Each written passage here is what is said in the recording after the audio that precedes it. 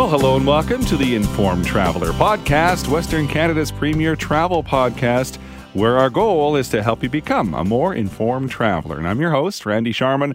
One of the emerging destinations that's gaining popularity is Croatia. So in a few moments, we're going to find out what it's like to explore that area with Katarina Line Cruises. Plus, freelance travel writer Carol Patterson is going to join us a little bit later on to share her recent visit to Portland, Oregon. So we'll find out what there's to see and do there. But I wanted to start our podcast focusing on those new parents who may be a little bit hesitant to take their new baby on an aircraft to fly and, well, perhaps see their grandparents. Well, there's some great tips out there from the folks at Cheap Flights, and they have a blog post on their website, cheapflights.ca, called Air Travel Tips for New Parents. And joining us now to discuss it further is Jess Hopper. She is the editor with Cheap Flights. Hi, Jess. Hi, thanks for having me. Quite a comprehensive list of tips you have here. Air travel tips for new parents. You can find it on cheapflights.ca. I suppose even if you're not a new parent, but you're traveling with an infant, these are pretty good tips. Where did you get your consultation from for all these tips? So we did talk to quite a few parents who have traveled with kids before because, airlines will give their own information beforehand, but the people who have actually traveled with kids often have their own secret tips or insider tips that have worked for them in the past, and they're eager to share it with other parents who are maybe overwhelmed by the idea of bringing their kids on a long flight. Well, it can be a little bit overwhelming. Right. Well, yes, infants are notoriously unpredictable, and for that reason, it's best for parents to kind of prepare and plan ahead for any of the possibilities. We really recommend parents think through each of the different steps of their trip, each of the different legs, and identify what issues might arise and how their kids might respond to that, and come up with a game plan accordingly. Mm-hmm. Well, this is quite a comprehensive list. You've got your pre-trip preparation, you've got tips for the day of travel, you've got the airline guides, which I think is very good, because not all airlines are created equal when it comes to traveling with infants, right? Right, absolutely. Everyone has their own different rules. Each airline has, guidelines that we've compiled here, and we do have contact information there as well. So it's best to start your planning early in case you do have questions. You can get in touch with your specific airline and see what might be the case for that one.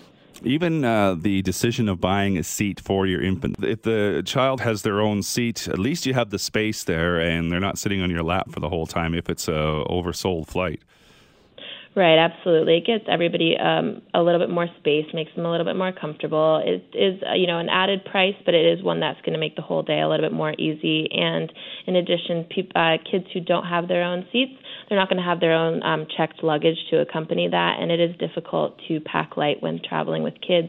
So you do just get that extra luggage allowance as well. Very true. I never thought of that either, because they can carry on they have their own checked luggage as well, because there's going to be extra checked luggage, that is for sure. Now, one thing that's on here is documentation. Make sure that you have all the necessary documents, especially if you're traveling out of the country, right? Yeah, absolutely. So there's no age restrictions on having a passport. Babies as young as infants can have passports. And even it might be a good idea if you are traveling with a child who's right around the age of 2 or younger, and if they don't have their own seat, sometimes airlines might want to see proof of age, just because often restrictions are that children over the age of 2 must book their own seat. So it's good to have some proof. And 2 is the magic number, isn't it? It is, yeah. 2, the age of 2 or around 20 kgs weight will kind of determine what the airline's allowance will be. Did you get any tips on infants' ears when takeoff and landing? It seems to me that's always the one that makes parents nervous, how the children are going to handle the pressurization in their ears. Did you get any advice on that? Yeah, definitely. That's something that's probably going to be kind of a new experience for kids unless they've had that cold. So for older kids, gum or a hard candy that they can chew on or suck on is going to help. For babies and younger kids, a bottle or, some water, some milk will help have that same motion to kind of clear their ears. Or if it gets, if it's more of a problem, you can always ask a flight attendant for a warm washcloth to hold over their ears, and that will help alleviate some of the pressure. And now, what about child restraint systems? I know there's different types. Are you talking about car seats here? Are you allowed to use a car seat if you bought your own seat or the seat for the child? So when you buy your car seat, it will be labeled as to whether or not it's approved by Transport Canada for carrying on to airplanes. So that works for younger kids. It'll be a back-facing car seat that you'll need to install into the seat. And for older kids, you can buy specific harnesses that are shaped similarly to the car seat harness, where you just wrap it around the airplane seat, and it makes it a little bit more comfortable. It protects their chest a little bit and holds them more securely into the seat than would a regular standard airplane seatbelt. Well, it certainly helps to have all kinds of tips, and you can find them on cheapflights.ca. Air travel tips for new parents. Jess Hopper is editor with cheapflights.ca. We could go on, Jess, but time is our enemy here, so we touched on a few things. If people want to check out all the tips, they can check your website. Absolutely. Thanks so much.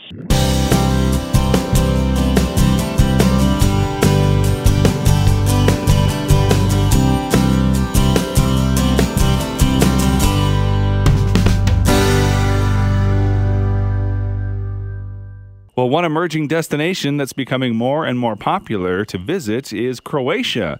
And one way to see it is by taking a cruise around the islands of Croatia. And one company that offers up that experience is Katarina Line Cruises. So joining us now to tell us more about Katarina Line and visiting Croatia in general is the marketing director for Katarina Line, Daniel Hauptfeld. Hi, Daniel.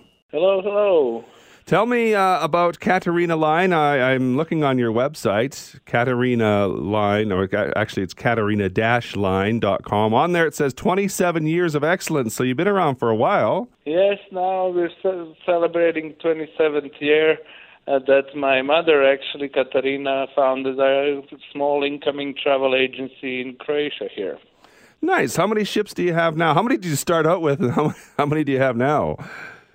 Well, we actually started just as an incoming agency, providing accommodation for clients from all over Europe. And then my mother started 2 years later, in 1994, with only 2 ships, gathered these small wooden, traditional-built Croatian boats, very simple boats at that time. And long story short, today we have 62 ships in our fleet in 6 different categories. Wow, that's like a small navy. Yeah. Game of Thrones. Yeah, exactly. So tell me a little bit about Croatia. I've never been. So what does Croatia offer to tourism and tourists and people visiting? Well, one thing that I'd like to point out at the beginning, which I always do whenever I'm in the United States and Canada for the different travel shows, it's safety. We are probably in the top 3 countries in the world in terms of safety, and people don't know that, but they feel it once they're here. And then we can start talking about all the beautiful nature that we have. We have over 1,200 islands along our coast. We have all 4 seasons, so you know exactly when it's summer, when it's winter, spring, or fall. And coming back to the islands, this is where our cruises come in, because we want to show you not just the inland of Croatia, but also Croatia from the sea. I also forgot to mention that to give to some of the new clients who don't know much about Croatia, I want to put our country in perspective. So we are on the other side of Italy, but above Greece. So these islands that I mentioned, they are like continuation of the Greek islands. Many clients that we had from the United States have already told me that they remind them a little bit of the Florida Keys type of islands, and that's how we cruise through these islands. Mm-hmm. Itineraries, we have many. 3 starting points, all from Croatia. One here in the north where our headquarters are, Opatija. We are only 2 hours away from Venice, Italy, by car. And then most of our cruises go from Split and from world-famous city of Dubrovnik, like I mentioned, Game of Thrones, also known as the King's Landing. So there's a lot to choose from. Is there one that sort of sells out the most, or does a bigger overview of Croatia? Yeah, that's the one traditionally sells the best. It's departing from Split and coming back to Split, because Split is the town which is in the middle of Croatian coast. So that's why you can go to Dubrovnik and back. Most of our itineraries are 7 days. So 7 days on the sea, every day on a different island, visiting the city of Dubrovnik, spending a night there, and in the next few days coming back to Split, when you can continue your vacation, be it within Croatia or fly out of Split to other places in Europe. So Split route would be the most sought after, say. I imagine I'm looking at some of the photos on your website. Again, it's katarina-line.com. Lots of history, lots of culture. There's lots to take in there. Can you do it all in 7 days? No, it's very hard. That's why we have different itineraries, and because half of our success is thanks to returning clients. We have many returning clients that come for many different reasons. Most of them want to see different parts of Croatia. Lots of them were very happy with the ship or with their captain or with their crew. So returning clients want different routes, different itineraries, and also what's been doing well the last 3 years is our land and cruise program. So this is something that we have introduced. We were asked by our Canadian agents actually at the beginning if we can provide the little land part so that clients can also visit our capital, Zagreb, or start from Venice and then join our cruise. Well, that would be a great way to see or get a better overview of Croatia. Go inland a bit, spend a few days, and then cruise around some of the islands. Tell me about some of the ships now. You said you have a lot of them to choose from. What is the onboard experience like? Well, yeah, we have now 62, but you have to remember or know that our ships are maximum 36 clients per ship. So these are like more, basically we call them small yachts, especially the top two category ships, which are called Deluxe and Superior Deluxe. And also when in the United States, I learned to describe them in Vegas terms. So the Superior Deluxe would be our Bellagio's. The Deluxe would be at the Mirage standard level, and then the lower categories would go on, so and so forth. And these two top categories were primarily built for the U.S., Canada, and Australian markets. The experience on the ship is amazing because we have the crew who takes care of all our clients. So we have here first and foremost our chef and his helper, captain who's usually the owner of the ship, and then additional crew. So we do have meals on board the ship. Of course, fully stocked bar, which is always a place to be in every afternoon or evening. Most of the day, our clients spend swimming somewhere in the hidden bays.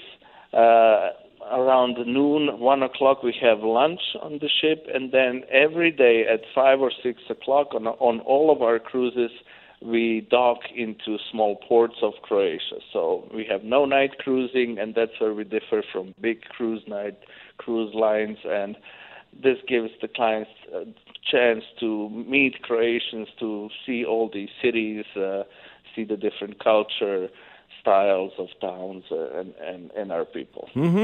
Well, it does sound, and I imagine that with smaller ships, you can go into areas that bigger ships can't, so you really get a feel for Croatia, yeah?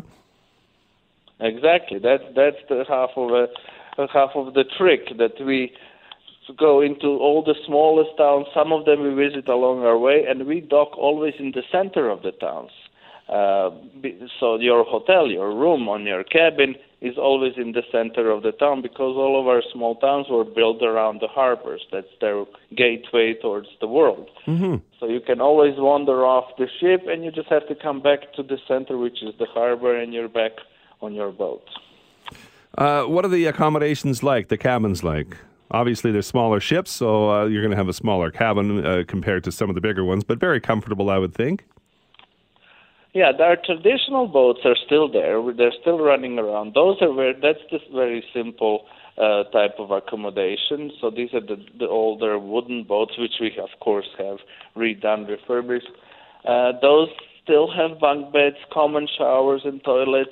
So that's how we started. These boats today we use for backpacker market, student groups, that type of party cruises, spring break type of vacations. Mm-hmm. And those are very popular and very, very affordable.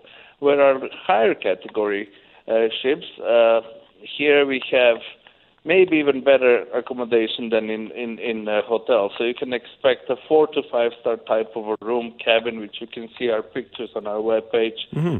But clients do not tend to spend that much time in the cabins on our shows. Mm-hmm. You're either in the saloon or swimming in the bay. So a lot of clients say that their cabins were just their cupboards, places to put their things, places to change and dress up to go out. Very nice. Well, it all sounds a great way to explore Croatia. It is the Katarina Line. The website again is katarina-line.com, and Daniel Hauptfeld is marketing director for Katarina Line. Appreciate you taking the time, Daniel. Thank you. Thank you for your call, and hope to see you in Croatia one of these days.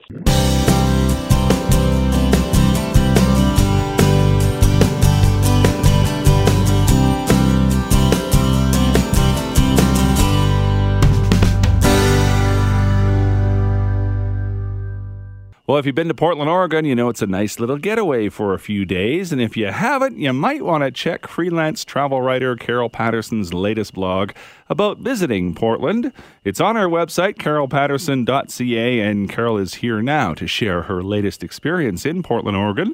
Hi, Carol. Hi, Randy. How are you doing? I'm well, thank you. I've never been to Portland. Was this your first trip to Portland? It was my second trip to Portland, and the first one was so long ago that it faded from my memory. But this one was was a lot more fun. So I imagine there's been a few changes since the last time you were there. I think that's yes. I think we can say that. So what took you to Portland this time out? Well, I was lucky enough to get a seat on WestJet's inaugural flight between Calgary and Portland, and so they're starting daily service between Calgary and Portland. Mm-hmm. So it was a chance to go down and explore the city. And I have to say Portland is probably one of those, I think, relatively unknown gems. I think most of us know about San Francisco or Seattle, but Portland's it's got that same kind of West Coast vibe, but I just don't think it's been as discovered by a lot of travelers. So how many days were you there, and what were some of the things that caught your eye? Well, I was in Portland for 2 days, and then I took another 5 days, I guess, to explore sort of southern Oregon. And the thing I liked the most about the Portland area, I think, was just how easy it was to get outside. And if you like the outdoors or if you like culinary adventures, how you could combine them in Portland. I was lucky enough to do a cycle tour with Cycle Portland, and so they rent bikes. A lot of people rent them to explore some of the city's breweries and wine makers. Mm-hmm. But I did a little tour just around the river valley there, and it's got a lot of bridges and some very interesting architecture. So I was lucky. I took a guided tour, and so I was able to learn a bit more about how the city's been set up for cyclists and for people who want to leave their car behind on vacation. So it's not a big city, is it? Well, the city itself is maybe not that big. When you get into the area, the metropolitan area, it is quite large. So driving is it's a challenge if you hit it at rush hour. So fortunately, you don't have to drive if you don't want to.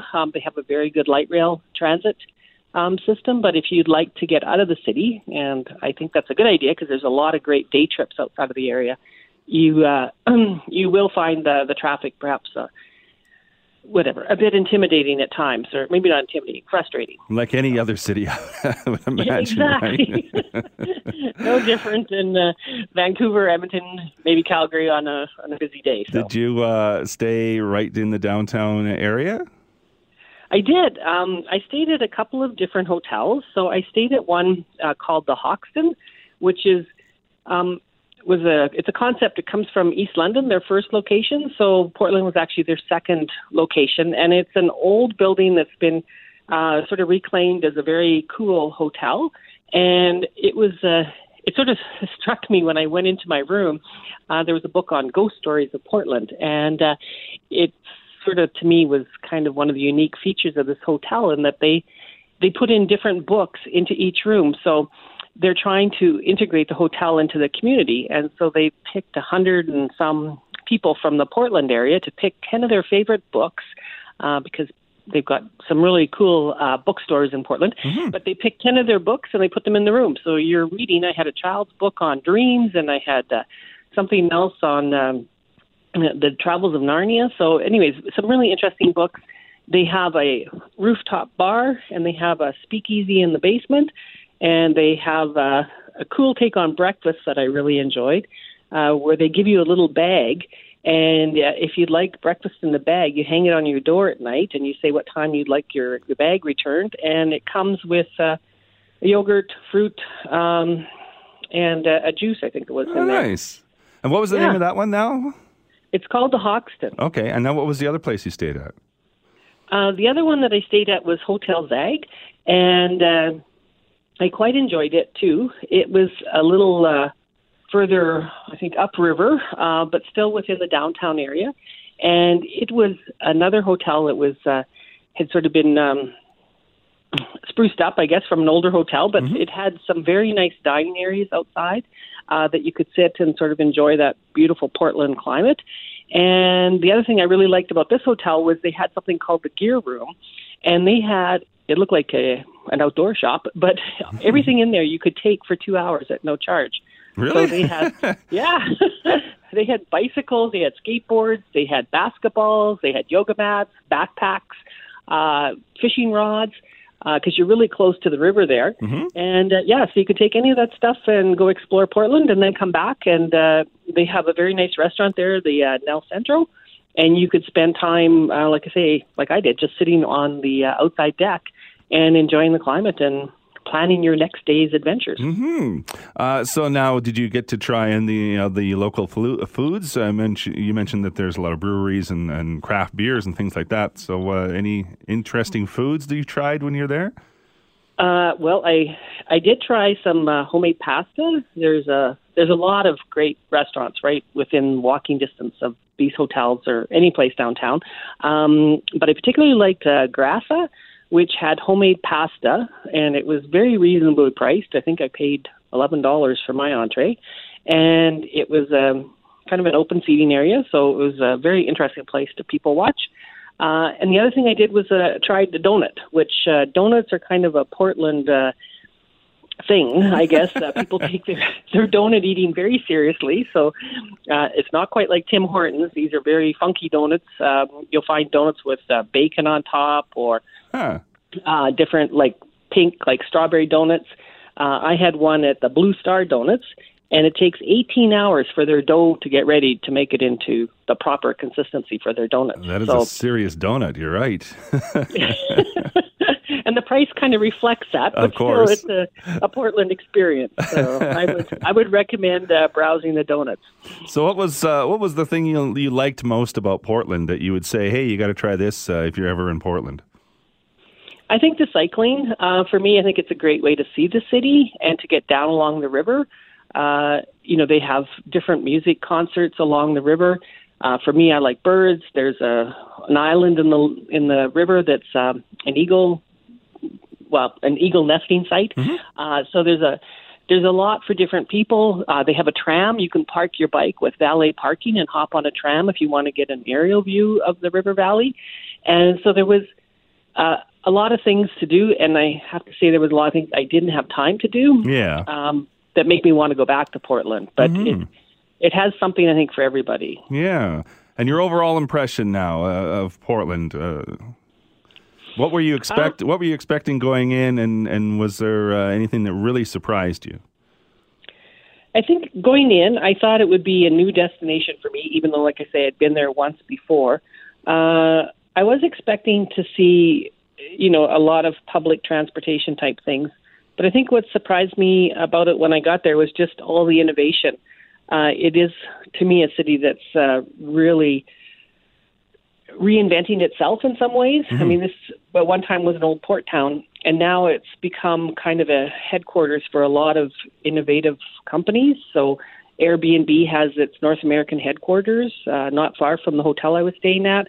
Under Armour, Nike, a lot of these different athletic companies have offices there or headquarters. So, So anyways, it's for people that like the outdoors. There was just so much to do, and that's what struck me was just it's a place I would like to go back to. And where can people find your story about Portland? Well, they can check out my website. I've also got information on another website, hikebiketravel.com, where I've written a story about my recent trip and explorations. And your website is carolpatterson.ca. That's Patterson with 2 T's, by the way. And Carol Patterson is a freelance travel writer and blogger. Thanks for your insights. Appreciate it, Carol. I love doing it. Thanks, Randy. And that is this week's Informed Traveler podcast. I want to thank you for listening. If you like what you hear, take a minute, rate the show, leave us a review, and tell a friend about the podcast. And if you want to drop me a line, my email address is randy@theinformedtraveler.ca. You can also like us on Facebook at facebook.com/informedtraveler, or you can follow me on Twitter @informedtraveler.